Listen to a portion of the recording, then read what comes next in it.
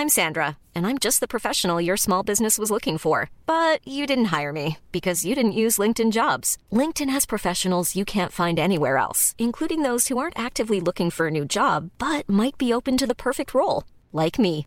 In a given month, over 70% of LinkedIn users don't visit other leading job sites. So if you're not looking on LinkedIn, you'll miss out on great candidates like Sandra. Start hiring professionals like a professional. Post your free job on linkedin.com/people today. When you're ready to pop the question, the last thing you want to do is second-guess the ring. At BlueNile.com, you can design a one-of-a-kind ring with the ease and convenience of shopping online. Choose your diamond and setting. When you find the one, you'll get it delivered right to your door. Go to BlueNile.com and use promo code LISTEN to get $50 off your purchase of $500 or more. That's code LISTEN at BlueNile.com for $50 off your purchase. BlueNile.com, code LISTEN. Planning for your next trip? Elevate your travel style with Quince. Quince has all the jet-setting essentials you'll want for your next getaway, like European linen, premium luggage options, buttery soft Italian leather bags, and so much more. And it's all priced at 50 to 80% less than similar brands. Plus, Quince only works with factories that use safe and ethical manufacturing practices. Pack your bags with high-quality essentials you'll be wearing for vacations to come with Quince. Go to quince.com/trip for free shipping and 365-day returns. Hello, pod people, and welcome to Clash of the Titles, the show where two movies with something in common go head-to-head to figure out which one did it better. On this week's rad road trip, in the red corner, dangerous narcissist Ferris Bueller bullies his best friend on his day off. While in the blue corner, a night on the town turns hellish until Thor, yes, Thor, saves the day during adventures in babysitting. It's getting pretty tough coming up with new illnesses. It's a little childish, but then so is high school. Annie, you're not going to school like this. Call if you need us. They bought it. How could I possibly be expected to handle school on a day like this? Bueller. Cameron, babe, get dressed and come on over. Bueller. He has been absent 9 times. Bueller. My father spent 3 years restoring this car. What are we gonna do? What aren't we going to do? Meet Chris Park. Getting ready for the greatest night of her life. Hi. I gotta cancel. Now she's stuck babysitting the Anderson kids. What could possibly go wrong? Chris, I'm in trouble. Hang up and sit down. I'll be there in half an hour. So which film makes it home in one piece, and which gets grounded for life? You're about to find out in Clash of the Titles. Release the Kraken. Hello, Clash Podders, I'm Chris Tilley. I'm Vicky Crumpton. And I'm Alex. So, that's how it is in their family. Zane. Good line, Alex. How are you both doing? Yeah, Very good. well, thank you. All right, mate. How are you? Good. Small talk over. Okay. These are my choices this week, so why did I pick them? Go on. Well, we all grew up on Ferris Bueller. No, not me. It's iconic. Not me. And I've always had mixed emotions about the film that I'm looking forward to digging into. Okay. And I've always loved Adventures in Babysitting and don't feel like enough people have seen it, including the folks in this room. So I'm really hoping you didn't hate it. But I'm excited to find out. What did I say? Literally, ad verbatim what I said. Okay, Thursday's going to be interesting. So let's get going. My clue was Teens on the Town. We had a few guesses of Superbad versus Booksmart. We've talked about that, haven't we? That's on my list. Yeah. I just don't think they go into town in either of those films. They both take place in house parties in the suburbs. Yes. Okay, that confused me. I followed that up with simply saying each film had a musical interlude. Yeah, confusing. I thought that was a confusing clue. Yeah, well, that's why we got a correct answer, because of the clue. One correct answer. Which means it was a good clue. I know the rules. And that came from long-time listener Lara Jackson, whose prize is lunch at Chez Louis in Chicago, followed by dinner at Le Pont Bleu in Chicago. Lovely. Which nicely brings us to the connection section. Okay, good. My kind of town, Chicago is my kind of town. I think that was going to be my third clue, was Sinatra singing that. Yeah, both set in Chicago, although very different looks at Chicago. Places, one is lovely, one is an idyllic place full of fun and joy and parades. The other is a John Carpenter movie. Which makes sense, because it's produced by John Carpenter's producer. What, Deborah Hill? Yeah. Oh, yeah. Really? Yeah. Oh, shit. I didn't have that for Thursday. It all makes sense. That's great. Yeah, there's a certain scene where you go, sorry, is this The Fog I'm watching? What else we got? Those cars that you see in films from the US where they've got wooden panels down the side, they're called station wagons, and they've got fake wood down the side of the car. There's both the cars in these films are those cars. No, wait. I mean, what? They are, though. I mean, I've written down car troubles. Both movies revolve around a car. That's a Ferrari Spider, I No, believe. the parents' car. No, Chris's car in Adventures in Babysitting, wooden panels. Yeah. Ferris's mum and dad's car, wooden panels. Oh, okay. But the famous car from Ferris is the Ferrari. All right. know. All right. What about... Rich Kid Problems. Yes. Rich Kid Problems. Both movies are kids from wealthy families. Righteous Dude. Ferris is a righteous dude, and Chris is described as a righteous babe. Good. The Beatles and the Rolling Stones. Kind of the same thing, but not the same thing. Totally not the same thing. Yeah, but that's a fun connection, isn't it? But also it's quite good because it's like the Beatles, wholesome, daytime film, Ferris. Rolling Stones, more rebellious, darker, nighttime film. Edgy. Yeah, and also you're amazed that they got clearance in both films. Yeah, I thought that, especially watching Twist and Shout. I was like, you never hear this in movies because of money. And Paul McCartney wasn't happy. No. Jane Jenkins and Janet Hirschinen, who I think played important roles in both these films. They were the casting directors? Yeah, they cast both movies, and it launched quite a few careers. Both of these films did. Both happen in one day. Yes. Both happen in one day. Saves on costume changes. That's why they think John Hughes set Ferris Bueller in one day, because he makes his movies in the edit. He shoots everything and then puts it together in the edit. So it solved him a lot of problems as long as it took place. Problems. Yeah, exactly. They both end with racing to beat the parents home. Yeah. You got to hide when you're in a car next to your dad. That happens in both films. Yep. It's quite specific, that one. They both have jokes involving license plates. I'll get to them when we are doing the movies. Yeah, I want to talk about the one on Thursday, yeah. There's a lot in Ferris Bueller I hadn't realised, but Jake Gyllenhaal pointed it out in a recent video he did about Ferris Bueller. A video he sent to you? No, it was a thing he did with Josh Gad, reuniting the cast of Ferris Bueller's Day Off. Okay. And he pointed out all these little jokes. Why was Jake Gyllenhaal doing that? He's a super fan, apparently. Okay. All right. Yes. Was he? Did you get the feel that he was, or someone had gone, Jake's up for this? Make sure he's seen the movie. I mean, it was not. I think he was genuinely excited. It was exciting to see them all together, all the cast today. Even his parents were on it. In Ferris? Yeah. Oh, okay. Still knocking about. They got married, didn't they? And they then did. divorced. They got divorced. And both films. I do. I have that. Yeah. So that's why I made a noise in that section where I'm normally quite quiet. I read that. And I'll end. Carry on, Chris. Do as much trivia as possible because I don't have any of it. I've got all of that shit. I'm going to end with the fact that both films have post-credit stings, which I didn't even know. So I didn't. No shade on Adventures in Babysitting, but I think I might have turned it off quite quickly. Ferris Bueller, though, I've seen Ferris Bueller a lot of times and I had no idea because I've always just turned it off. Okay, I watched the Ferris Bueller one. What's the Adventures in Babysitting, or are you going to save it? You have to wait till Thursday to find out, Alex. I've seen it, and I'm doing that movie on Thursday. Fine, whatever. Okay. Well, as you you'll just have to wait. It's because on Thursday, Alex is babysitting the kids, meaning today Vicky is bunking off school. So V, take us on that journey.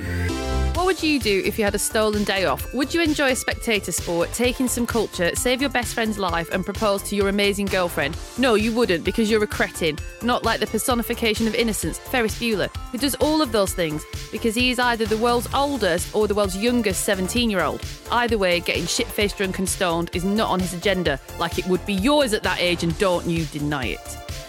So Ferris takes the day to help Cameron face up to his demons and his sister face off with, then get off with, drug taker or drug dealer, either way a drug person, Charlie Sheen, before racing his parents home so he doesn't get in trouble for skiving. Is this a deeply existential film which charmingly visualises the quest for an authentic versus inauthentic life, drawing on Nietzsche's process of the three metamorphoses of the spirit and Sartre's concept of mauvais foi, or another knockabout John Hughes coming-of-age film? Anyone? I mean, is it? Don't look at me. I think it's a deeply existential film. Okay. I do. I mean, I think, the personification of innocence is wrong. Ferris Bueller is a psychopath. Discuss. Do you think so? Oh, my God. There's a whole argument for him being a psychopath.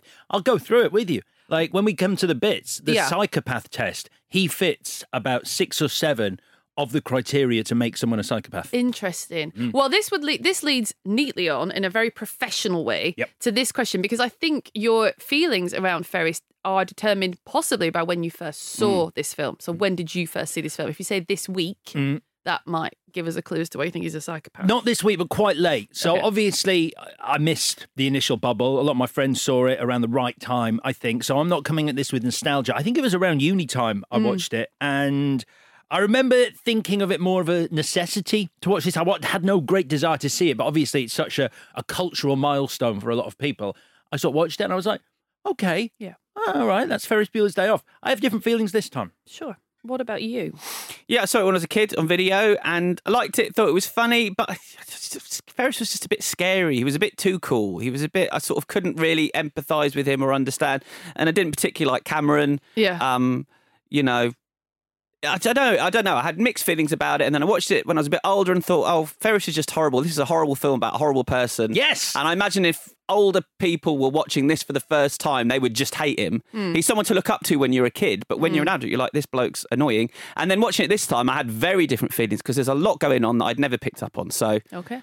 Yeah. I watched it when I was like a late teenager. I think I was at college, university. But that was the right time for me. It wasn't on Mark's shelf, this, was it? Oh, no. But there was a good time because it was a time of like fewer responsibilities. So that idea of skiving off and being able to skive off, I was at exactly the right age for it because I was like 19, 20 and I did a lot of skiving off, but within the safe parameters of actually being an adult and not getting into too much trouble, which is my kind of skiving off. I never nicked off school. No, not once? No, I didn't. The closest I came was I was in this band and we nicked off to do band practice and we got caught. Nicked off?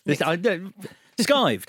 We said you say nicking off. Okay, we said skived. Yeah, this one, because we're not that far apart, like miles away. Well, there's a big. I mean, big culturally, sure.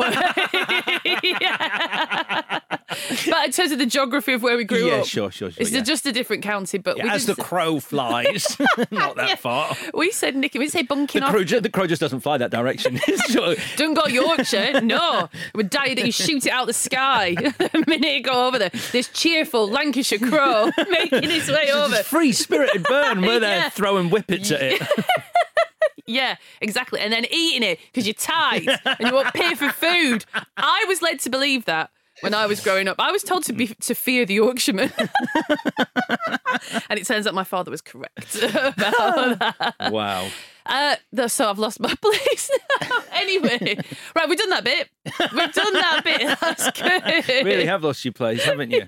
You were talking about skiving of school. I bet you never have, Chris. Are we going to do this again? We've had this whole conversation for about 10 minutes on an episode. Okay, apologies. I'll just jump straight into the background section then. Since we've just got told off. That's fine. All right, here we go, because I know this is the best bit, so watch out. Now let's do it again. So I bunked off school. I went to Brighton to see a Badly Drawn Boy gig, and lo and behold, he was in a bar when I was looking for the gig, and I asked him for directions, and he invited me to have a drink with him. Oh, well, that's amazing. I bunked off school once Skive to watch The Crow on VHS with all my mates, and we all did it on the same day, so we all got caught. Brilliant. We need to get new banter. Yeah, we do. I mean, we need some new stories, but I don't know how to generate new stories. We can't remember them. Live a life. We've got it's stories. Not the same. All right then.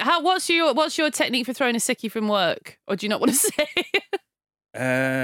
He doesn't work. Oh yeah. I don't actually ever really throw sickies. Do you want to tell? I've told you my one before, which is if you. Why are you doing it again? No, wait, because you don't know this one. I don't think. I once had a job doing data entry for Universal Music, and I was terrible at it. And I missed my first day because I stayed up late with you. Actually, I've just remembered. I stayed up very late. Woo. So on the way, I tried to go, and I got to Stratford Station, and I was like, "This is not happening." So I went back and I rang in sick, and I couldn't think of anything. And I told them I'd fallen down the escalator, and so for the whole temp job, I had to wear a massive bandage on my knee because I told them that I'd torn my knee open. And it was really hot and summery, so I was wearing skirts and I had this sticky, sweaty bandage with no wound underneath it. That's my best one.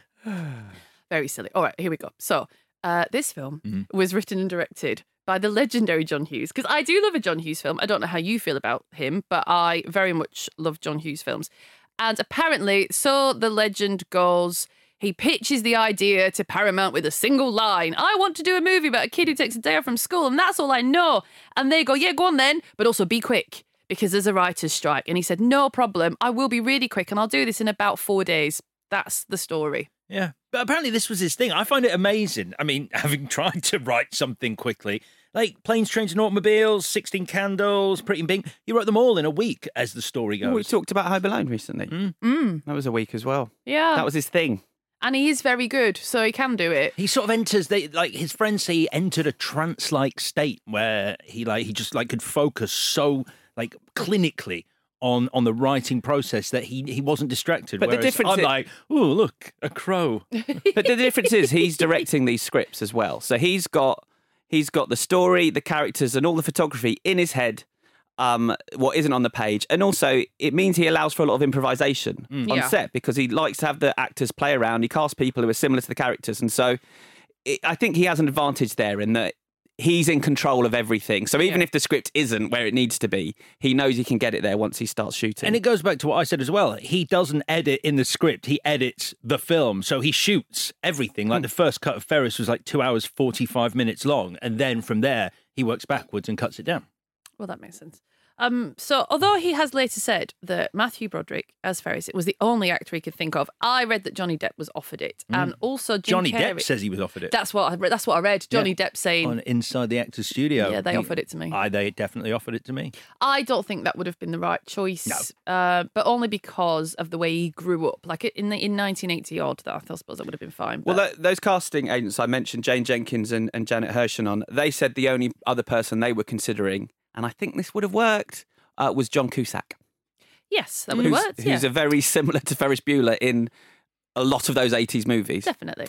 And what was Anthony Michael Anthony Michael Hall for Cameron, I read, but turned it down. Okay. But then, I don't know, because... Emilio Estevez for Cameron. Yeah. There's that famous story that Alan Ruck credits Emilio Estevez with giving him his career. He says, every time I see Emilio Estevez, I want to go over and kiss him because him turning down this role meant that I had a career. Yeah. And Jennifer Grey, she'd done Red Dawn with Charlie Sheen. Charlie Sheen's hardly in it, but he's a bit of a scene stealer, so it's worth mentioning. There was this whole backstory to his character. He hasn't even got a name, as he's just called like Boy in Police Station. He was called Garth Vogel or something. Yeah, but in the actual credits, he's not called that. No, he's just called Boy in Police Station. Yeah.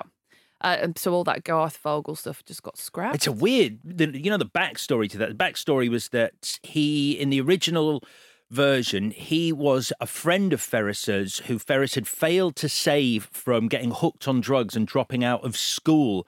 And so that plays into why Ferris is determined to show Cameron the best day ever, because he failed a friend in the past. Wow. That's quite dark. I'm glad it was all cut. Yeah, it's brilliant as it is. It's because it's so odd. It's just good that he just comes out of nowhere and then disappears. Do you know he stayed up for 48 hours? I believe that. I believe it, but I don't believe that's any extra effort. Do you know what I mean? It's not like I'm going to do something special for the next 2 days, which is not sleep. I've been up for 48 hours. Really? Yeah, for the role. For the role. Yeah. For the role. It's a method. Method. I hadn't just rolled in from a strip club. It's one of those internet stories to be more interesting. Like, he slept for a full week before he took on a role. You'd be like, oh, wow, okay. But him staying up for 2 days, yeah, of course he did. He's so gorgeous in it, though. He's just unbelievable looking. I think this is when I fell in love with John. Yeah. He's unbelievable looking and he looks good knackered as well, which is really something. I mean, that's youth for you. Can't do that nowadays. No. So who else have we got? Mia Sara, who I was thinking of because we did, what's it called? Legend. Because she was only a youngster, so she's like the only teenager in the cast because she was 18. And it is interesting. So John Hughes apparently he didn't want her because he said he wanted someone older to give Sloane Peterson a bit the dignity that she needs. And I see what he means. Like, she does a brilliant job. Mia Sara, so? I think she's really good. I think granted, she's not given much to do. I think of the main three, she's the weak link. But she does have a very dignified, quiet presence. He said he wanted her to be elegant and restrained, sort of as if she was like an older woman. That's who he thinks Ferris would go out with.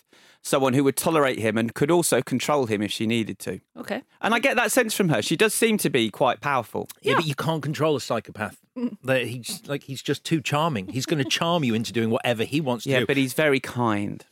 Is he? He ditches them to sing on a float and doesn't even. They're like, "Where is he?" And That's he's true, just pissed off, and is like, "Look at all these people adoring me. I don't care about your day anymore, Cameron. Even though that's how I got you to give me the Ferrari in the first place. Your special day, Cameron. See ya on a float now. Twist and shout. Entertaining his friends is a lovely thing. It's a lovely thing to do. I never thought of it like that. I hope you're not going to ruin the twist and shout scene for me, because it is selfish. I never thought of that. Yeah, of course. Just thought, what fun! Of course it is. It's all about their day together, and especially showing Cameron a good time. And he's off doing whatever he does, an attention-seeking exercise from strangers, just adoration. It isn't about showing Cameron a good time, I don't think. Of course it's not. That's what I'm saying. He just manipulates Cameron like a psychopath, tells him what he needs to hear to get the car in the first place. Oh, I see. Oh, this is interesting. To help Cameron. No. Yes, this is all. We'll get there. The Fight Club theory. Well, let's do it's the Fight Club theory. It's not a Fight Club theory. No. That's bollocks. But what he's doing is he's trying to push Cameron to stand up to his dad, and he nails it. No. You see the bit where Cameron's like, "This has gone too far," and like, I'm going to get in trouble. And Ferris basically says, "I'll take the heat for you. Let me take responsibility for this." That is the behaviour of a psychopath, a manipulator who has finally reached the point where they might lose their mark. It's the first time... And so has to absolve the responsibility in a way of keeping that person under their control. No, it's the first time he's lost control of the situation. And that's why he says that, because he has been in control this whole time, but Cameron finally does something that he's not expecting. And so he doesn't know. He panics. Yeah, he panics as a psychopath and then does not what as a psychopath. He's a psychopath. The Fight Club theory. So as much as I love Ferris, and I've seen it 3 or 4 times, I didn't know this theory until you mentioned it, Chris, the other week. Yeah. And I love it. I love it so very, very, very much. It really works as well. Yeah. So Ferris is a figment of Cameron's imagination, which is, and so in the same way in Fight Club that Tyler Durden is, and it's the split of a side of yourself that you can't fully embrace or accept gets to sort of run riot for a day, kind of thing, and there are sort of the safe Ferris markers around town, like on the water tower and wherever else they are clear indications that there's a sort of it's all in Cameron's head or Ferris's head. Yeah, he never leaves his bed. It's all in Cameron's head. It's all like the story is told from him lying in his bed trying to figure out his life. Yeah.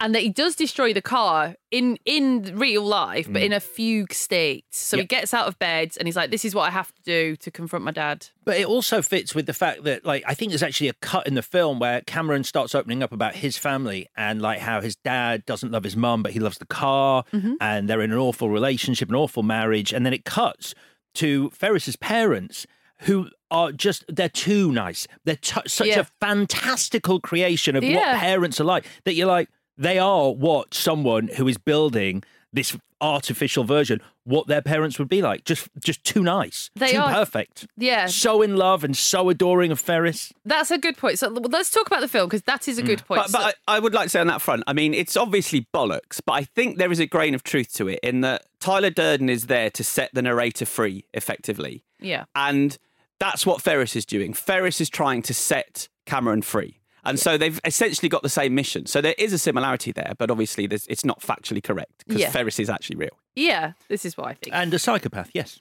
Correct. Well, the point is, let's talk about the film. Because we are doing now anyway, but I have to say it because then we get to move into the next segment officially, and that means I'm good at my job. How it works. Which is important to me. Oh. So Ferris pulls a sickie because it's a nice day and because life moves pretty fast, and if you don't stop and look around once in a while, you could miss it, which is just lovely. That's a fun scene in the bedroom when the parents and Jeannie are in there, because on set, all 4 of those people are in love because of Broderick and Jennifer Grey had just got together and they had just got together. So that's sweet. But I see your slightly point. weird because she's a sister. I mean, it's fine for them. They're acting though. They don't, but when you know that, they don't seem like brother and sister at all at any point anyway. So it's sort of fine and a bit gross. Yeah. So Ferris has taken a day off, hasn't he? Because Ferris, like a psychopath, feels entitled to everything. And he's entitled to his day off because he's just decided he's entitled to a day off. Yeah. And he charms, like a psychopath, his parents into giving him a day off. It's weird because I do agree with you. His parents don't seem real because he is at once a grown-up person. He's grown up enough to be left in the house by himself, which you don't really do with kids. You're not supposed to. But he's when very you're 17, babied. you can, can't you? Yeah, but they baby him a lot. They really baby him. Well, no, that's because he manipulates them by acting like a baby. Okay. And I think it's a lot of his behaviour makes them talk back to him like that because he sort of knows how to manipulate everyone in his world. Love you. Yeah, but then they don't think he's enough of a baby that he can't. You know, they assume he could look after himself and not hurt himself all day. So there's a weird. What were you doing when you were 17 around the house? Banging into stuff. Did they have rubber corners on every work surface until you were 17? The one I got left alone in the house, and my mum and sister went away, and I took a car and I crashed the car. Okay, so I can see what's happening here. It's really bad. I was just running this. Can I say that? Yeah, I can say that because a lot of parties involved are dead, and also my sister doesn't give a shit. But yeah, I crashed the car. Oh, it was awful. Awful. What a stupid thing to do.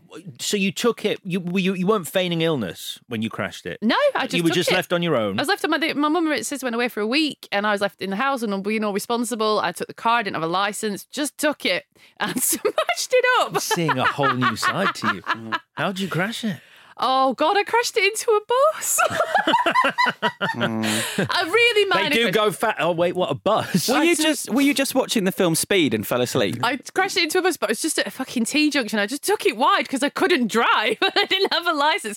I just took it wide and I just sort of dragged the car along the side. Yeah, I kind of dinked a bus basically, but it was a very old car and it was knackered anyway, and so the front just went and just like crumpled, and the bus was fine and no one was hurt. Okay. But the police were very interested because I didn't have a license. What happens if you don't have a license and you crash a car? I got arrested. Okay. And I got cautioned. Okay. And I managed to get it all done before my mum got back, which was good. Well, you got the car fixed? No, I didn't get it fixed. I got cautioned before she got back. Right. So she didn't know about that bit. She knew the car was fucked. She knew the car was fucked, though, yeah.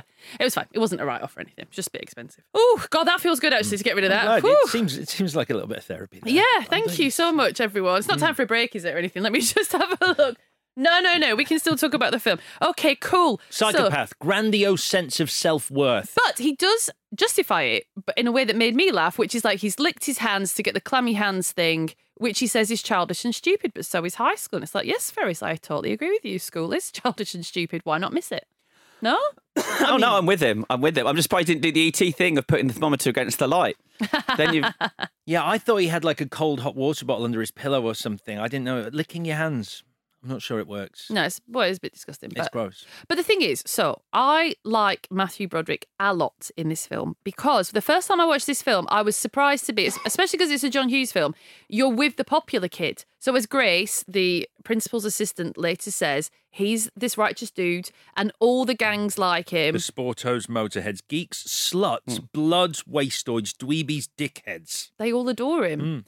And I'm not used to being through someone's journey. Later, obviously, Cameron comes into it and it is mostly Cameron's film in terms of the narrative. But you're with the popular guy. And normally me, not the most popular person in school, would be like, oh, I don't want to spend time with you. I'm not into that at all. But and normally in the previous 5 years, that's all John Hughes had made was films about the not popular kids. Yeah. And so it's such an amazing trick that he manages to get me to like him. And do you like him? Yeah. It's a weird one. Like almost from scene to scene, like ignoring the fact he's a psychopath. If we take that as like, okay, I'm wrong. I'm not. But if you just take him on his charm, he's a little too cocky. No. He's a little too like confident. Like there's something. I think the bit that there's one scene where I'm like, it's too much. And it's where he's talking about the Ferrari and he's like, if you guys can pick one up, they are so choice. Yeah, it's like, that's annoying. It's like Fetch and Mean Girls. It's like, choice is never going to be a thing. Don't make choice a thing. Yeah. Well, I don't like him when I thought his whole motivation was the fact that he asked for a car and he got a computer. Yeah. That's a spoilt brat talking. And he brings it up several times that Jeannie got a car and he didn't. But then when I see it through this lens this time of the fact, no, this is all part of a larger plan to change Cameron's psyche for the better, then actually I do like him. It's an amazing thing he's doing here. You really buy that? I fundamentally do not buy that whatsoever. This is not about him trying to make Cameron. Even Sloane says it in the film. Oh, I see what you've done. She says it at the end just before he because he's a psychopath and he's made her believe this lie. It's not the case. He's not doing it for Cameron. He's doing it for him because he's selfish. What does he get out of it? He gets the day he wants in a nice car in the city that he couldn't do without that car. So he manipulates Cameron into giving him the car. They can get to the city without a car, can't they? Is there no mind you? I don't know that. Is there no public transport? It's okay for Alex to be wrong. It's fine. That's true. I hadn't thought of that. All right, let's have a quick break. Hiring for your small business? If you're not looking for professionals on LinkedIn, you're looking in the wrong place. That's like looking for your car keys in a fish tank. LinkedIn helps you hire professionals you can't find anywhere else, even those who aren't actively searching for a new job but might be open to the perfect role. In a given month, over 70% of LinkedIn users don't even visit other leading job sites. So start looking in the right place. With LinkedIn, you can hire professionals like a professional. Post your free job on linkedin.com/people today. This is Paige, the co-host of Giggly Squad, and I want to tell you about a company that I've been loving, Olive & June. Olive & June gives you everything that you need for a salon-quality manicure in one box. And if you break it down, it really comes out to $2 a manicure, which is absolutely insane. It's also so easy to get salon-worthy nails at home with Olive & June. The difference between how your nails used to look when you did them yourself and now with the Mani system is a complete game changer. The best thing about Olive & June, too, is it's a quick dry. Dries in about 1 minute, lasts for 5 days, and full coverage in up to 1 to 2 coats. Visit oliveandjune.com/perfectmani20 for 20% off your first system. That's oliveandjune.com/perfectmani20 for 20% off your first system. Hey, I'm Ryan Reynolds. At Mint Mobile, we like to do the opposite of what Big Wireless does. They charge you a lot, we charge you a little. So naturally, when they announced they'd be raising their prices due to inflation, we decided to deflate our prices due to not hating you. That's right. We're cutting the price of Mint Unlimited from $30 a month to just $15 a month. Give it a try at mintmobile.com/switch. $45 up front for 3 months plus taxes and fees. Promo rate for new customers for limited time. Unlimited more than 40 gigabytes per month. Slows full terms at mintmobile.com. There's never been a faster or easier way to start your weight loss journey than with PlushCare. PlushCare accepts most insurance plans and gives you online access to board-certified physicians who can prescribe FDA-approved weight loss medications like Wegovy and Zepbound for those who qualify. Take charge of your health and speak with a board-certified physician about a weight loss plan that's right for you. Get started today at plushcare.com/weight-loss. That's plushcare.com/weight-loss. plushcare.com/weight-loss. Let's meet Cameron. There is the he's really famous. Doing the register and the teacher just doing the. Do you want to do it? Bill Stein. Yeah, Ben Stein. Ben Stein. Yeah, Ben Stein. Yeah. Win Ben Stein's money. Yes, and former speechwriter for Richard Nixon. His resignation speech. He's a fascinating character. That is incredible. So obviously he's running through the reg and he's going Bueller, and so now if you're being ignored, that's what you do. But I do think, and also the lecture he does when he does the economics lecture, the kids, the way that John Hughes has shot those kids looking bored, it's just, I love it. So they just look fantastic. Not in the script. He was doing that lecture offset, and like, John Hughes heard him doing it and was like, "You've got to do that in the film," and he does it, and it's great. I mean, it's so weird. Like he says the story is Richard Nixon introduced him to a man named Bill Safire, who was a columnist for New York Times, who introduced him to a guy who worked for Warner Brothers, who introduced him to John Hughes, and because him and John Hughes are about the only Republicans in Hollywood, John Hughes put him in the movie. Yeah, I don't know if John Hughes was a Republican. This is Ben Stein. Yeah, no, I know. He says a lot of stuff though. Right, so let's see. Very slowly. And boringly. All right, let's meet Cameron, because Cameron's really important. So apart from the fact that I've always loved his treehouse so very much and his room in the canopy of the forest, I just think it's amazing. So Cameron's a mess. He says he's shredded. But because Ferris is his best friend, he just says, "You're not dying. You just can't think of anything good to do." He's quite a frightening character, Cameron, because he's so passive-aggressive. He's also got a God complex, which I just realised for the first time. So he's singing a hymn and he replaces the word Jesus with Cameron. Does he? Yeah. Oh my God, that is. Oh my God. Yeah. But he's filled with so much anger, and obviously Ferris says partly he's doing this to make him less tightly wound. Yeah. But he's quite frightening. The thought of him exploding, I guess he does at the end. Yeah, I don't know I don't know how Ferris and him are mates. Actually, because his dad has a Ferrari. I assumed they'd been friends since they were little kids, really little, and when they grew up, they were different. But Interesting. You still always stay friends. And he offers no threat to Ferris either. He's not in competition with Ferris. He's much weaker. I don't think Ferris sees anyone as a threat, though, because he knows he can outwit everyone, because he does. Because he's a psychopath. No, I think he's a narcissist. Yeah. Okay. So this is the thing. They're going to take the day together. But they've got to bust Sloane Peterson out of school. So it is funny. Yeah, it is. What's funny is Rooney saying, "You produce a corpse. I want to see his dead grandmother firsthand. Roll her old bones over." It's really, really funny. Because it's not. I think the reaction stuff, the physical comedy is all good, and when they realise that Ferris is on the other line and it can't be him on the call, and there's a lot of like pratfalls, but that's not that funny. But those lines are funny. Oh, yeah, and I disagree. The bit where what's her name, Grace, his assistant, the bit where she takes the phone and it's Cameron on one end of the phone pretending to be Mr. Peterson while she's on the other end of the phone pretending to be Rooney is just such a brilliant escalation. It's interesting of that watching that scene because she's from the Chicago improv scene. Yeah. And Jeffrey Jones was struggling with this sequence, and she said, "Let's do it how we would do improvisation, where everything you do in this scene, I'm going to try and impede you physically and vocally." And when you watch the scene, that's exactly what she's doing. She looks like she's helping him, but she's getting in his way and he's getting more and more frustrated. I think she's brilliant as well. She's fantastic. With the pens in the hair that she came up with. The introduction where she's sniffing Tipp-Ex. Because that's great. just such a time pause as well. Because you remember, like, we weren't allowed Tipp-Ex at school, and it wasn't because it gets on stuff. It's like they didn't want kids sniffing. Yeah. Well, I'm sure it was at every school. Like, kids would no one chuffed Tipp-Ex as far as I can tell at school, but it was verboten. You were not allowed it. And obviously, John Hughes saw something in her because she's the car rental woman in Planes, Trains and Automobiles that winds up Steve Martin when he explodes. Edie McClurg, that's her name. Yeah, she got the gig. You know the line you keep mentioning, he's a righteous dude. Yeah. She made that up at the audition, and that's what got her the part in the first place. And we have to talk about Jeffrey Jones because he is brilliant here. Yeah. And he says, Hughes told me at the time, and I thought he was just blowing his own horn, he said, "You were going to be known for this for the rest of your life." And I thought, sure, but he was right. Known for something else now as well. That didn't quite work out in a very different way. But he is very good in this. He's so good. So they borrow Cameron's dad's car, and so our day can begin. But this is where we establish that this is going to be Cameron's film because he's the one with conflict. Ferris has no conflict. Ferris has got something he needs to do today, which is not get caught.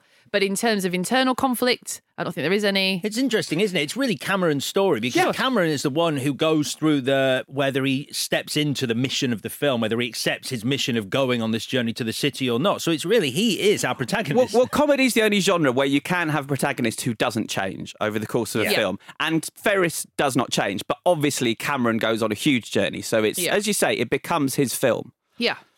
So they pick up Sloane and then they go to the Sears Tower. And this is where this film is either going to sort of set your teeth on edge or you're just going to be into it because it's all going to be very good, clean, innocent fun. Which I did mean, I'm not just, if when I was 17, if I'd have taken a day off school, which I didn't, I wouldn't have gone to an art gallery and tried to bust into a restaurant. You would have gone straight to the off license. And you wouldn't have been able to as well. You wouldn't have been able to do as much as they fit in to a day here. No. It doesn't work. The timeline simply doesn't work. They get to do too much, which again feeds this Fight Club theory that it's all in Cameron's head. He has the perfect day that is literally impossible to have. Yeah. And even so at this point, he proposes to Sloane and it's just weird. I found it nice rather than creepy, but it should be creepy, but it's just quite a nice thing to do, weirdly. I think taps into what Chris is saying. It's the way she plays it, the way she reacts to his proposal is what makes it not weird. Yeah. And it's sweet at the end when she says she knows she's going to marry him. Yeah, it's just sweet. You would want to marry him. They Why just not? know these two people. Yeah. I do love the bit where he pretends to be the Sausage King to get into that restaurant. Abe Froman. It's funny, but I think this says more about me than it does about the film and about my fear of a hefty bill.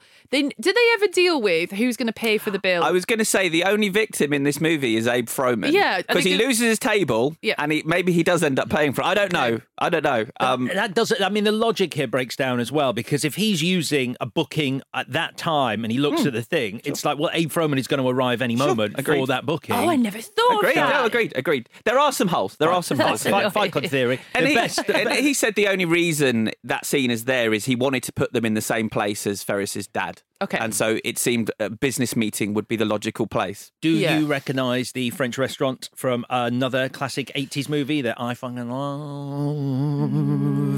I'll just tell you. It's the restaurant where the Blues Brothers visit to go get their trumpeter, Mr. Fabulous, and throw shrimp in each other's mouths from the Blues Brothers. How nice. The Sears Tower, or the Willis Tower, as it is now known, when they visit that, it was the tallest building in the world. They say that in the film. Okay. But it was only that for 25 years, which has been now surpassed by, it's the 25th tallest building in the world now. So they threw up one every year that was taller. Pretty much, yeah. Cool. Well, every city wants one. Burj Khalifa was the...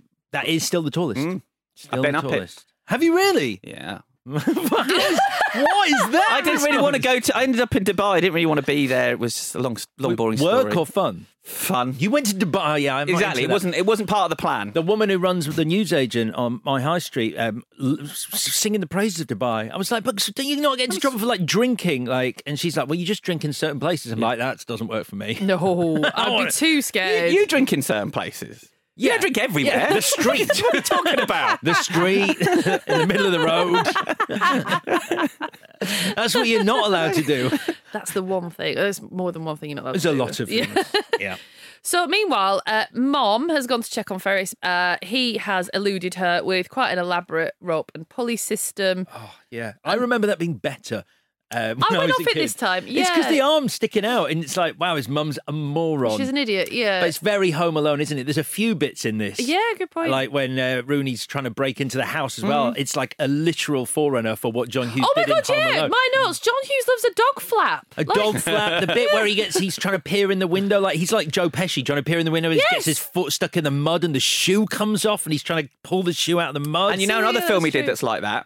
Home Alone 2. Yeah, exactly. Yes. Exactly. I mean, that's the thing. I don't like this bit because I think it's better in Home Alone. This is before Home Alone. Yeah, I know, but because I've seen, it's a work in progress. Sure, he's getting there. But I do think the dog is impressive because that is the scariest dog I've ever seen in my life. Yeah, I think training a dog to pull that face is pretty good. It's terrifying. Yeah, I know, but it feeds into the myth that Rottweilers are really dangerous. Because it looks really murderous. There's a really efficient line around this point in the film, which I was like, oh, that's good. And it's when Jeannie goes in to complain to Rooney about Ferris and tell him that he's bunked off school.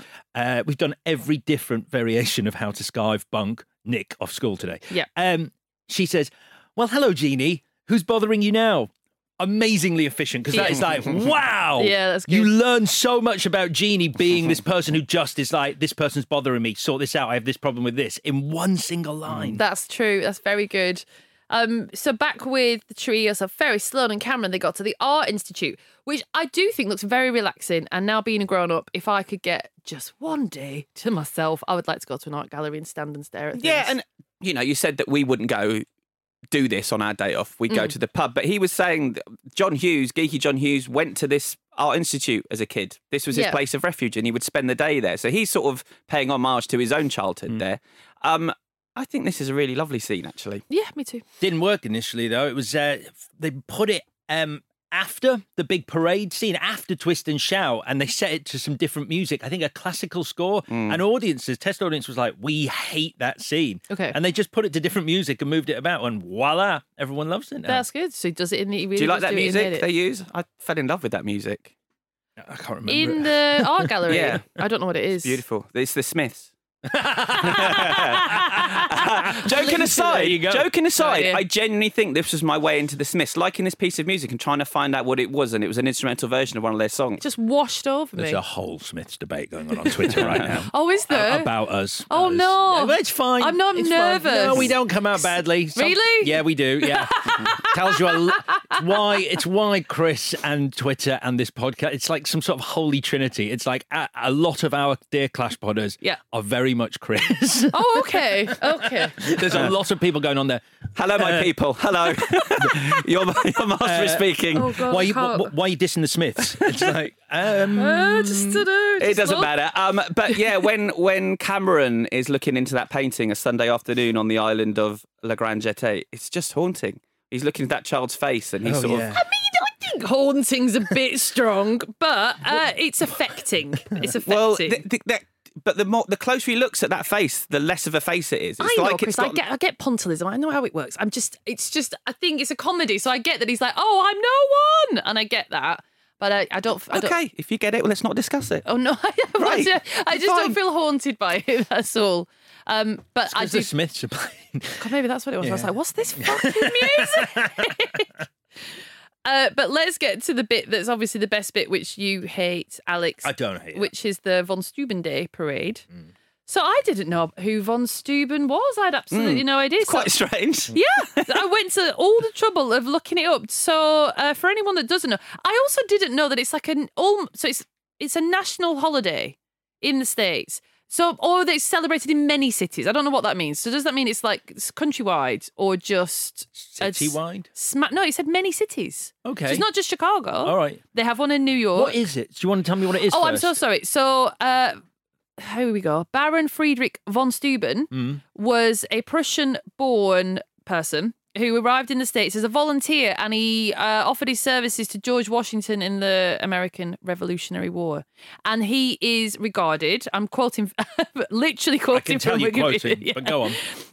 He is, fuck it, I can't be asked, I'll just do it. He's one of the most important German Americans, as his training of the young American troops made victory against the British possible, and thus his work helped in gaining independence for the United States of America. Wow. So that's why they love him. Sounds like a wanker to me. Yeah, hates this guy. Give us our country back. Yeah, you've still got our language though, don't you? Yeah, so Kind of. they love him. You bastardised our language, haven't you? Ooh, steady, big swing. I'm joking. I love America. What? Good. They need that, so that's good. Big fan. Well done. Great country, great place. Yeah. Great country, best country. Great. A fantastic country. Very, very, very great country. Very highly regarded country. Yeah. Huge, big country. Huge. Anyway, Ferris does get up on a floor, and until you said, Alex, I'd never realised that if you were mates with him and you were having this day off, especially if you're Cameron and you're not quite into it, and your wingman, the reason you're out in the first place, nicks off onto a float. I cannot believe you're saying this, Vicky. If the three of us were out in town and we couldn't find Alex and he's on a float singing, would you be annoyed? No, I wouldn't be annoyed. Thank you. This is what I'm saying. But this is like when we were out together and I'm like, hey, those people look interesting over there, and I go over and talk to them, and you're like, that's rude. Like, that's what the reaction that's different. should be. That's different. That's different. But their reaction is, Ferris. Let's just do that. If they were strangers, yeah, great, let's go out and talk to strangers. They're other people that you would rather be hanging out with. You fucking know them. Yes. So you ditch us to go and talk to some other friends. On the balcony. Yeah. At the Groucho. So that's why it's Again. an issue. He's been gone 2 hours, Vicky. Yeah, fuck it. Shall we go home? Yes. He ain't coming back, is he? No. I'm glad you brought that up. Maybe it's this not is the same thing. Maybe this is my problem with this guy. I see too much of myself in him. Yeah, no You shit. do. I think you do. Yeah. He's a psychopath. It was a revelation to me when I years later realised that the woman with the beautiful voice singing Dankeschön is Wayne Newton. Who's that? A man.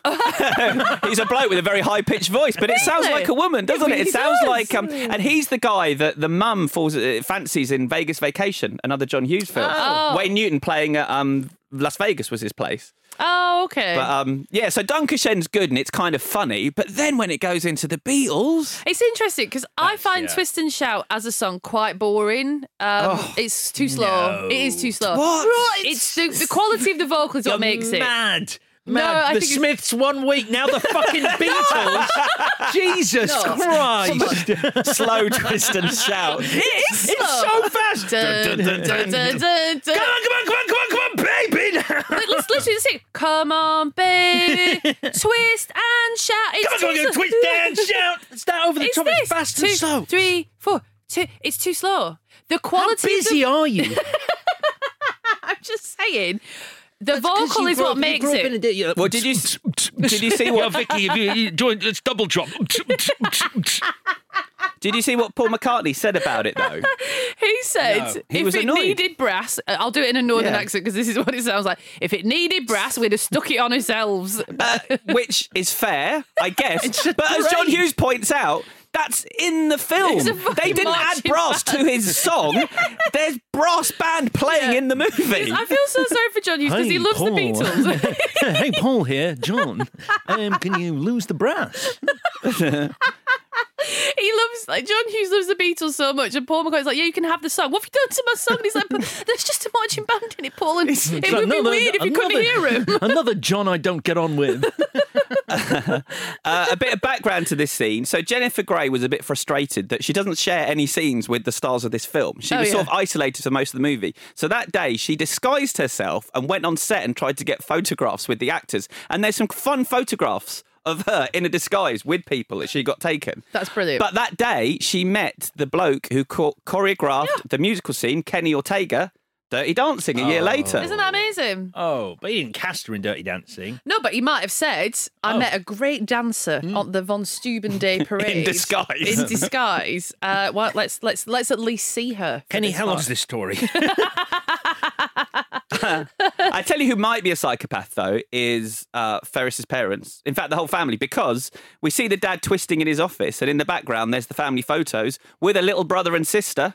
Later on in the film, on the kitchen fridge, there's drawings by little children. There were 2 little children in that family that got cut out of the movie. Oh, no. So maybe they killed them. Oh, my God. Cameron couldn't imagine them properly. Yeah. I didn't pick up on that at all. That's a very dark turn. So, anyway, maybe the dog killed them. Well, that does seem plausible. And I shouldn't be that person that's like, oh, is it a Rottweiler? Yeah, It's scary. Rottweiler, but I was scared shitless of them. Yeah.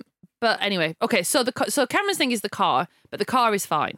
So now he's going to loosen up because he's going to, he's like, do you know what, this day might be all right. But oh no, there's a few more miles on the clock. This never works for me because you have to remember what Ferry said and you have to look at the speedometer and you have to understand that there's been a big difference and it's too quick. I don't know. I just didn't. I don't understand what's happened. Yeah. But And this is something, as Hughes says, Ferris knew the speedometer trick wouldn't work when they got back. This was all part of the plan. Wow, because he's a psychopath who manipulated Cameron by telling him things that were lies so he could have the day he wanted to have. No, but the speedometer thing is to help Cameron at the end to make him have to face his dad. Yeah. Right. I mean, I think, so you think that Ferris, when he offers to take the rap for when the car goes through the window in a minute, that's his lowest point because he's lost control of the situation? Well, John Hughes says that this is the one moment where Ferris loses his cool because, he's lost control because the plan was to get Cameron to stand up to his dad. The plan wasn't for Cameron to destroy his dad's car. Oh, I so see. it's gone further than he'd expected. I see. Because I think, I agree with that much. I agree that he never planned for the car to be destroyed. But I agree that his reaction isn't like, he's worried about himself and his relationship with Cameron and how this may affect him being able to manipulate Cameron in the future, which is why he says to take the rap, not for any nice reason. Okay. Well, before that, this is what I thought his lowest, but this is the low point of the film, which is Cameron sort of turns into a zombie because he's so, like, he can't fix this problem. And Ferris, that's where Sloane is like, oh, I see what you've been doing and you wanted to give him this great day. And life for them at that age is moving too fast because they're both about to go to college and they're not going to see each other. I just think that's a nice thing to write a film about, is a platonic friendship which is coming to a fork in the road and just trying to have one great day before everything changes forever. And it's Ferris's last chance to do this with Cameron, to change him before they are, completely separate. This is the end of things for them, probably. Yeah. And so then we get the brilliant scene, just brilliant, because I do like a meet cute. So this is right up there. This might be the best meet cute ever. So Jeannie's in the police station because she's reported a break-in, which is Rooney, who she doesn't recognise even though she kicks him in the face. Yep. And he is her head teacher, so that's a bit odd. And 3 kicks in the face. It's a bit of the old Home Alone style ultra violence. Yeah, that's true. That's true. And that's weird. And it's sped up, and her running is sped up, and the screen's really over the top. It's just a bit of like it's a cartoon suddenly in the film, but it does make me laugh. So what's the sequence? They're in the police station. Charlie Sheen's there. He's a mess. He's got a leather jacket on because he's a bad boy. Yeah. And then doesn't he just say to her, drugs? And she says, no thanks. And he goes, drugs. Drugs? I think he says, I meant, what are you in for? And she says something, and she says, what about you? And he says, drugs. Yeah. That's just brilliant.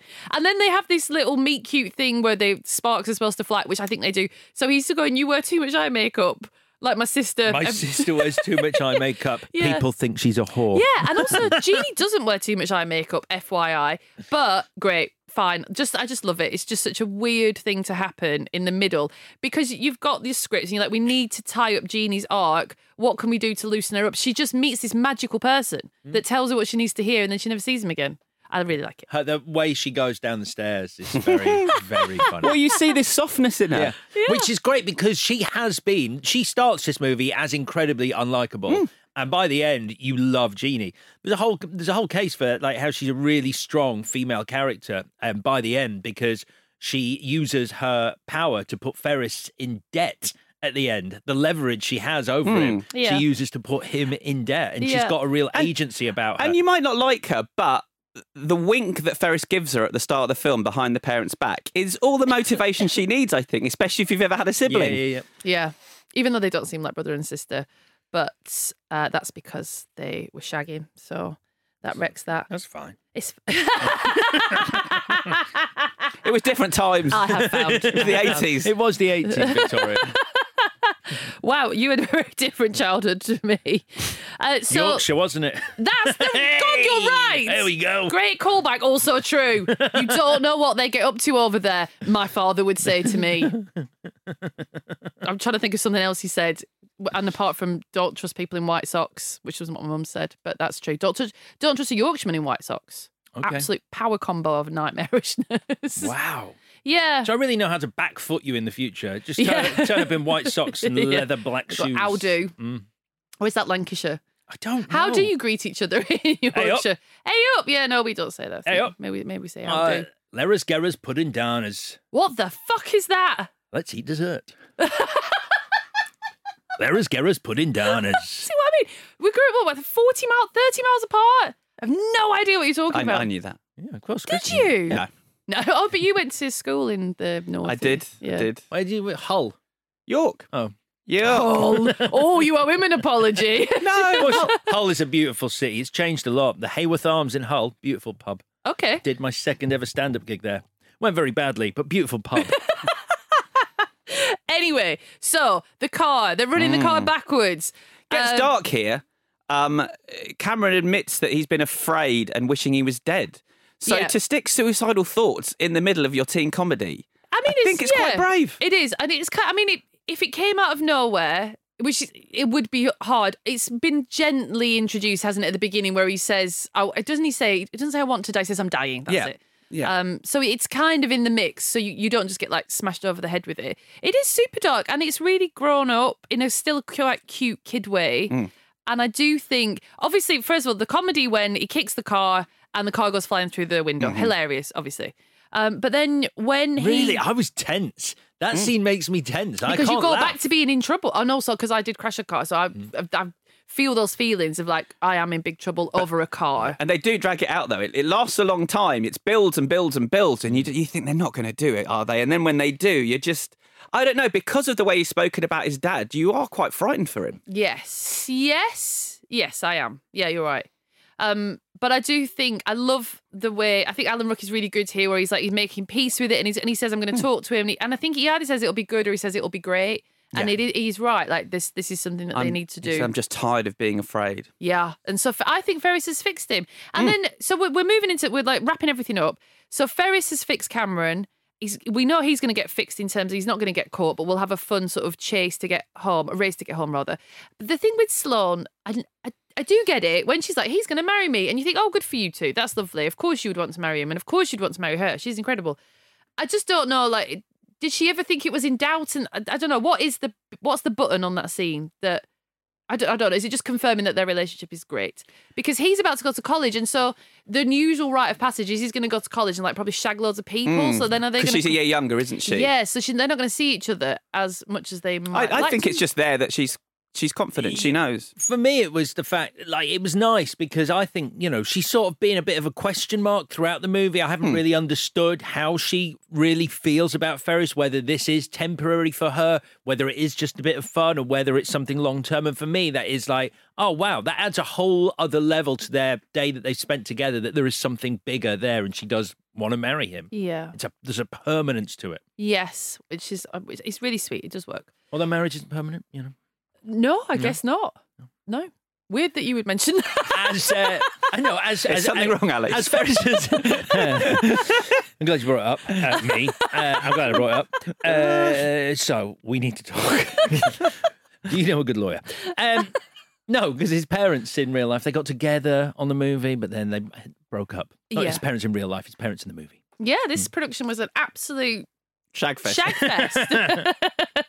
So he's racing Jeannie and he's racing his mom Turns home. into the swimmer. Have you ever seen the Burt Lancaster film, The Swimmer, where he goes through all the pools, all the gold. The whole film is just him doing that. It's a very strange film, but it's so much fun because they've given us the ticking clock. Yeah. Mum and Dad and the police are coming home.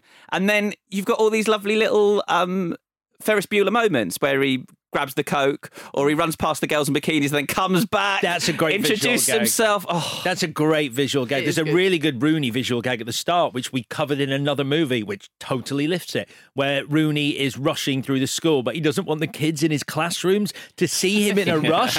So he walks slowly past the classrooms, then runs, and then slowly past the classroom. It's the wedding planner joke at the start. That's so funny that they nicked it. So Jeannie kind of saves Ferris at the end, which I didn't really get, but it's fine. The point is that she decides... I think it's a nice switcheroo, but I think the point is Rooney's a bigger villain to her than her brother. Her brother she can deal with the parents, but when it's Rooney's involved, he's bigger than all of them. So she decides to side with Ferris. Yeah, and she's listened to what Charlie Sheen said, because he's like, you've got to stop focusing on your brother away. And she's like, oh, okay, let's give that a whirl. And then Ferris gets to remind us what it was all about, because life moves pretty fast, and if you don't stop and look around once in a while, you could miss it. What I hadn't realised is that he gets into bed and then the stereo's still going. Yeah. He throws the baseball. I hadn't clocked. It's the one that he caught earlier in the film. No! Oh, it's so good. So good. So then the extra stuff during the credits, which I'd never seen before. How? I don't understand, because the film doesn't stop. It just goes straight into them. You just switched off. I was so amazed. While you're watching Rooney do a very efficient movie watch. Is it done? Right, good. They're still talking. Hold on. The Race by Yellow's just come on. Yeah. No one switches off when that song comes on in the 80s. I know, but honestly, I was like, what's this? I don't like it. I forgot. You don't like it? Oh, yeah. You love that song. I do. Yeah. I do, because of the 80s, because of The Secret of My Success in K9 and this. Yeah. Oh, yeah. I forgot about K9. No, I don't like it, because I think... Because you're outside of the confines of the movie that you paid to see, you're outside of the narrative. When films do it... Wait, what? I've got my money's worth. Thank you very much. Is this important to the structure of the film, or is this just... This doesn't fit with the structure. Fine, I'm out. Quite right. Yeah, exactly. Yeah. That is how the story I feel. has come to its natural conclusion. Bye-bye. Yes, that's not right. Mark, get up. Get up. Turn it off. Yeah, I do feel like that. The characters need to be so enticing outside the confines of a narrative that you'd want to see them do shit, and I don't. Well, funny, this scene was earlier in the film.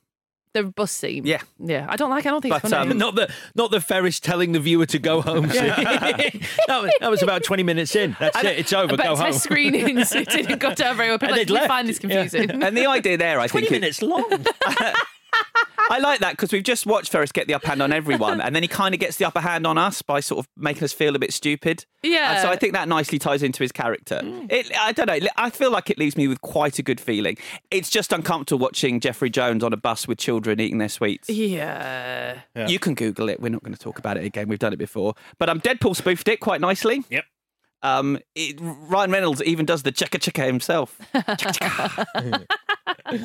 And that's all I have. There was a sequel. There was a talk of a sequel. Alan Ruck says, just for fun, I used to think, why don't they wait until Matthew and I are in our 70s and do Ferris Bueller Returns and have Cameron be in a nursing home? He doesn't really need to be there, but he's just decided his life is over. So he committed himself to a nursing home. And Ferris comes and breaks him out, and they go to like a titty bar. Whoa, don't say that. It's so disappointing to hear Alan Ruck use the phrase titty bar. He might have said it in was the a 90s. long time ago, yeah. It was a long time ago. Let's give Say him what the happens at benefit the of end, though. And then at the end, all this ridiculous stuff happens, and at the end of the movie, Cameron dies. I would watch the shit out of that I film. sure would, yeah. It's a really good pitch, Bob. Titty bar, of course. I remember when I spoke to Adam McKay, I asked him about Step Brothers sequel, and he said he'd only do it if it was the guys in a nursing home. Yeah. So we'll see that in 20 years. There was a TV series that didn't last very long. I have watched the pilot. Oh, shit, I didn't know. Charlie Slatter plays Ferris. An actress called Jennifer Aniston plays Jeannie. Don't know. And the opening scene is Charlie Slater coming out. That's depressing. Did we really at the same time in unison? Don't know her. Funny. It's a good gag. We're great. Good. Carry on. It's like if Waldorf and Waldorf. I just said it because I knew you were going to say it, so I was like, I can't let you say it now. She, Ferris comes out, talks about how the film didn't really capture him, pulls out a cardboard cutout from the movie of Broderick and then chainsaws it. Ooh. So it's properly meta, right? Just not very funny. There's an election theory that Ferris grows up to be Broderick's character in Election, that he's the hero in high school and then he becomes the loser. Oh, that's great. And nothing works out for him. Yeah, I don't buy it, but it's fun. It doesn't work, but that's a really interesting, because I think he's a psychopath. It's quite nice that things don't work out for him. Yeah. There's a horrible story, a nice story about Broderick and Gray's relationship. Do you want either of them or neither of them? I know the horrible story. Should we not say it? I didn't like it. Made me feel sad. All right. What is it? Give me a rough thing without telling me the nitty gritty. Can you do that? Some people died. Oh, yeah. That one. I know. Why would we even do that? Why is that up for debate? Don't ask that question. You've got to do all the trivia. You literally tell me off for doing all the trivia. And Madonna told Jennifer Grey that she wrote the song Express Yourself about her relationship with Matthew Broderick and her breakup. Nice. And that's why in the chorus she says you'll do much better, baby, on your own, because she's referring to Jennifer Grey, a.k.a. Baby. Wow. She was telling her she could do better than Broderick and she shouldn't be sad. Oh. And she was with Johnny Depp at the time, so I don't know if so that's great. better. Everyone's got to go out with him once. There's a Johnny Depp story. We won't do that one either. Right, let's do the bits then. So, Alex, what was your best scene? Jeffrey Jones, a.k.a. Rooney, on a bus with school children. Really? I'm not even joking. Are you being serious? Just to give you a little bit, I'm half joking. I think that scene is just, as a performer, like Jeffrey Jones, it's a man getting on a bus after the day he's had, and he milks that for every laugh possible. Like, it's so much about the character, but no, obviously I'm not picking that from that look, so it's Twist and Shout. Not the scene I hated most, the scene I loved most. It's Twist and Shout. Great. What about you? That's the correct answer, but I'm going to say something different. I think the scene in the gallery is a really economical way of giving us some Cameron backstory, in that, as I say, the more he looks at that painting, the less there is, and that's how he feels. People see him. It's haunting. It's almost haunting. It's haunting. It's affecting. No, definitely. it is haunting. My favourite scene is Twist and Shout because it's iconic. And it's the best. And it is the best scene. And again, but I've realised I was like, I hate musicals. And then every time I see it in a film, I'm like, that's my favourite bit. So maybe I'm lying to myself. I think oftentimes you're picking a film where there's one song in it, though, rather than people bursting into song for 2 hours. I think what I don't like is when people do the speak singing. Yep, I like singing and dancing because I'm not dead inside, but I don't like speak singing. Like in Adventures in Babysitting. Where's that? In the Blues Bar. Oh, that's... all right. We'll do it on Thursday. Yeah, put a pin save in that. it, guys. Sorry. What's your most valuable whatever, Chris? I am going to say Jennifer Grey. Wow. Because I think to maintain that rage for 90 minutes is really impressive. And then when she just has that soft moment at the end, I think it's a really fun performance. It's so good because she's so into him, but she's not going to see him again. And that's why I like it, because she's not like, I have to see you again. She's just like, this was brilliant. Bye. It's lovely. And you? I was almost going to say Ben Stein as the economics teacher, because it's just such a standout scene. Anyone. But I'm going with Edie McClurg as Grace. I just think she's so funny in this movie, and I would like to see more of her in it. Yep, it's not my change, but I think she's very, very good in it. Yep, agreed. Matthew Broderick, because I think he's very good. Even if he's a psychopath, I like him. Yeah. I'd like psychopaths, it's fine. People do. That's the thing about them, isn't it? That's why people like Ferris, because he's a psychopath. What would you change, Alex? You mentioned it earlier. It's of all the plot holes, it's the one that sort of, like, I thought about too much for it to not go unanswered in some way, which is Jeannie not recognising the principal who she literally tried to go and see about 10 minutes earlier, going, I want to see Rooney, to Grace. Yeah. And then when she sees him. Now, granted, you could go, well, she's in a state of shock, there's an intruder in the house. Or you can go, actually, she knew it was him all along, and it plays into this long game that she's got about taking advantage of him at the end when she finds his wallet. And she's like, so I've outwitted you, and, you know, you can't have a go at Ferris because I know you broke into my house. I don't know. You but talking at the when she time- kicks him in the face? Yeah, where she sees him. Doesn't she think he's a robber? Yeah, but She see him. But she knows it's her school principal. She's met him before. He's looking quite bedraggled, though, isn't he? Yeah, but Maybe that's it, they're yeah, literally they're staring face to face. So she knows who he is, and it doesn't. The film never sort of bothers to explain why she doesn't go. Rooney is in my house. Yeah. What about you? We've said a couple. You said one of mine. Get him in a pub. There was a strip club. Yeah, there was a strip club scene planned. Really? Yeah, but the producer said you don't have enough shooting days or money for this. Can you imagine that? John Hughes goes, "We've got this strip club scene," and Paramount go, "Yeah."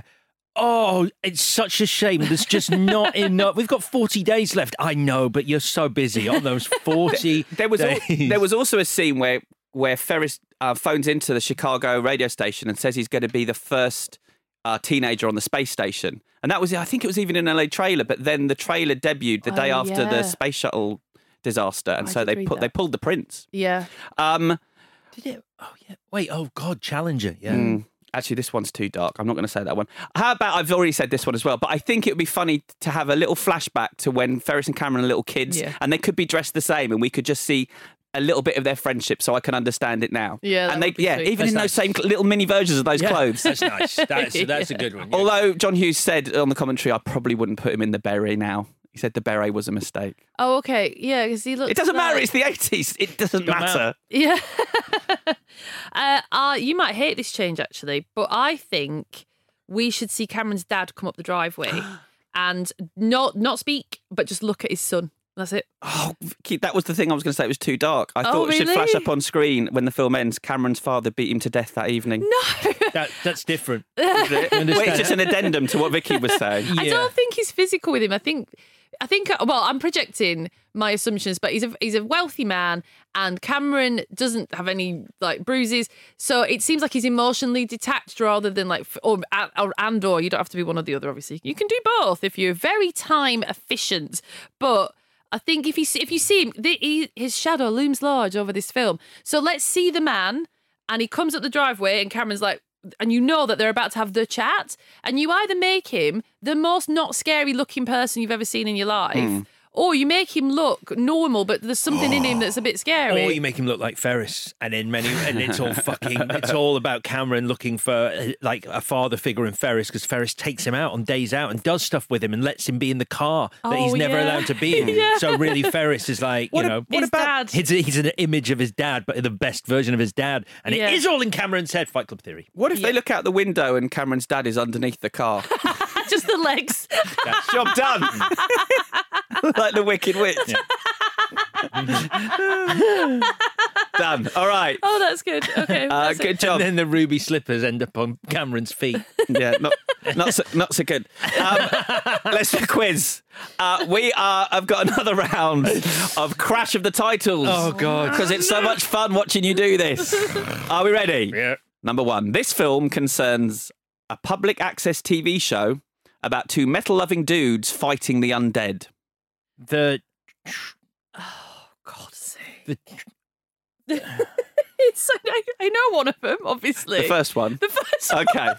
But, so do they go in order? So is the first Yeah, they one? go in order. They definitely go in order. Okay. Always go in order. All right. So, and what was the second part? Fighting the undead. I say that's lots of stuff. So let me just... I do know. Wayne's World War Z. Yes! Yes! Well played, Vicky. I heard that as two metal-loving dudes fighting the undead is the second movie. So hard, isn't it? Yeah, never is, never has been. It always goes in order. Yeah. Oh, does it really? Okay, good. No, but okay. I thought it was a movie about two metal-loving dudes fighting the undead, which feels like a movie that is out there somewhere. Okay. Anyway, it doesn't matter. Number two. This one's a bit dirty. I'm sorry. Will Smith and Tommy Lee Jones have a threesome with Scarlett Johansson. Men in Black Widow. Correct. But also great. Tommy Lee Jones. 10 years ago. 10 years ago. Yes. You could hang on to the crags in his face while you're doing it. Number three. Sorry, that's so distracting. Number three. Not long after the Civil War, a group of sisters learn about life and love and talk to animals. That is... Oh, that's the... I have done that the wrong way around, sorry. What? Wait. Not long after the Civil War. A group of sisters. Okay. Oh, God. Who can talk to animals? That's the first film. Okay. Oh, I don't. Okay. And Dr. Dolittle Women. Correct. Oh, you motherfucker. I knew that. I knew both of those things, but I don't know why. But I You're going to know. You're going to know. But I said it first. You're going to know both of these things as well. So those were things that I knew. Again, I've done this the wrong way around. Sake, Chris. But it's because it connects also. Another film revolving around sisters learning about life and love, but these girls can see dead people. There's thick sense and sensibility. Correct. You deserve that. That was good. All right, Vicky, you need this one. I know. A fish lady heads to New York and becomes Ralph Fiennes' housekeeper. For God's sake, it's it's a fish lady. Mermaid the Little Mermaid in Manhattan. The Little Mermaid in Manhattan. Did you say it? No, she said Mermaid in Manhattan. The Little Mermaid in Manhattan is the right answer. I think I didn't get it right. I didn't. I hold my hand up. I'm trying to be gracious. You were being gracious. It's a win for Alex. Oh, for you fuck's can't come sake. back from that 4-1. Give it to her then. Give it to her. No, it's all right. No, you did. I mean, Mermaid in Manhattan could. I mean, there could be a film called Mermaid. There isn't. All right, let's do this then. You need this one, Vicky. Okay. A pair of werewolves leave their remote ranch to go read porn mags and swim. I'm sick of this quiz. Fucking hell! A pair of werewolves leave their ranch to read porn mags and swim. Werewolves. We've talked a lot about the ranch and the porn mags and the swimming recently because we all quite like the film. Do we? Porn mags and swimming. Maybe should have won Best Picture this year. Oh my God, this is just dead air now. All right, shall I give it to you? The Power of the Dog Soldiers. Oh yeah, that's good. Well done. That's good. Who reads porn mags? Oh yes, I forgot about that. Yeah, okay. It's best bit in the film. Is it? All right, good stuff. Well done, Alex. Well done, Alex. Well played. So we're nearly done, but before we go, we need a clue. So, Vicky, give us a rubbish clue. Are you ready? Yes. It's especially rubbish this week. I can't wait. I'm so excited. I don't know why I'm so excited. I spent maybe between 5 to 8 seconds on this. So here we go. Ready? Live twice as long and prosper. Fuck you. They can't see you putting your middle finger up. Was that part of the clue? The actual clue is live twice as long and prosper. Very good. Fuck you! And that's a great clue. That's a great clue. We like it. We like it. All right. That really is your lot. If you want more, have a look at what we're up to at ClashPod on Twitter and Instagram. And if you want to make us feel good, subscribe to the show and give us a review. As ever, thanks for listening, and we'll be back on Thursday with Adventures in Babysitting. This was a Stack production and part of the Acast Creator Network.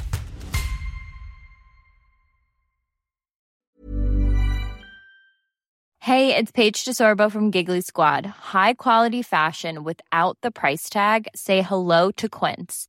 I'm snagging high-end essentials like cozy cashmere sweaters, sleek leather jackets, fine jewelry, and so much more. With Quince being 50 to 80% less than similar brands.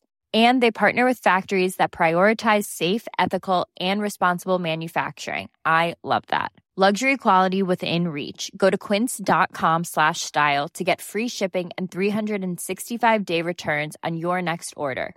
Quince.com/style.